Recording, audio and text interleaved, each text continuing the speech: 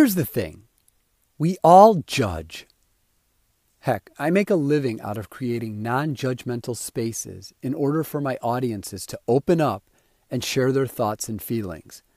I still judge. Now, I'm not talking about judging people by their clothes, their hair, their beverage choice. No. I'm talking about how they interact with the group, how they commit to an assignment, activity, or exercise, or how they engage in our one-on-one discussions. You may be asking, well, Dave, isn't that worse than judging someone based on the shoes they're wearing?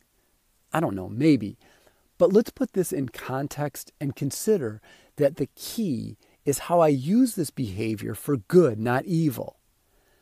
A simple search on judgment or judging others delivers you 100 versions of the same quote. Judging a person does not define who they are, it defines who you are. And that's where it begins. This behavior is actually informing me more about my own position and how I might need to adjust, pivot, or recalibrate to better serve those around me. Framed another way, the business theorist Chris Argyris introduced the ladder of inference. It's a cognitive model of action each of us climbs in order to create or construct our own unique reality. I was reintroduced to this model by Jim Hessler and Steve Motenko via their 12-plank leadership platform program. And I gotta tell you, I've never looked at my reality the same. Heck, I often reference the Matrix during my conversations of the ladder of inference, but that's more for me and the movie obsessed in my audiences.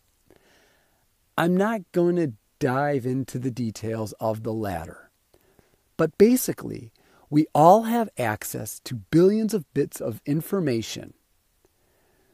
We observe, we select, we infer and interpret, we make assumptions, we draw conclusions, and then we act. This process is heavily influenced by our own personal experiences. Thus, we all have our own personal ladder. Now, along that path, judgment can't help but reveal itself. I'd guess somewhere between the rungs of assigning meaning and then assuming, our biases and judgment enter the picture.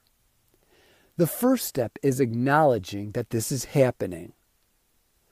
Once you are aware of your own ladder, you are better equipped to control it. You see, once I have processed all I have been able to observe through watching and listening, I pause. I linger on that rung just a moment and check myself before climbing any further. This is the Matrix. In a split second, I am fighting the urge to interpret, assume, draw conclusions, and yes, judge. I don't always win, but I am fully aware that this is happening, so I pause a little longer. This takes being extremely comfortable in the silence that may be occurring as I consider my next step. And when I feel confident that I have ascertained all I can from the situation, I ask questions. That's right. As confident as I am in my ability to read the room, I know that the only way to keep that judgment at bay is to go to the source. So I ask for clarification to fill in any gaps I may be experiencing, to get a little closer to the person I'm sitting with.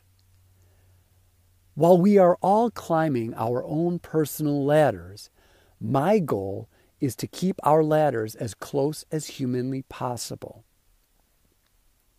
Asking questions is the most powerful tool we have in an effort to stay close as we continue the ascent. So next time you find yourself in a moment of potentially judging someone, maybe it is about their clothes, their hair, their beverage choice, their words, their actions, or behavior, maybe you should start by asking some questions. And bonus tip, the first person you should be asking those questions should be yourself. Now, I may have buried the lead here, but the definition of judgment is the ability to make considered decisions or come to sensible conclusions.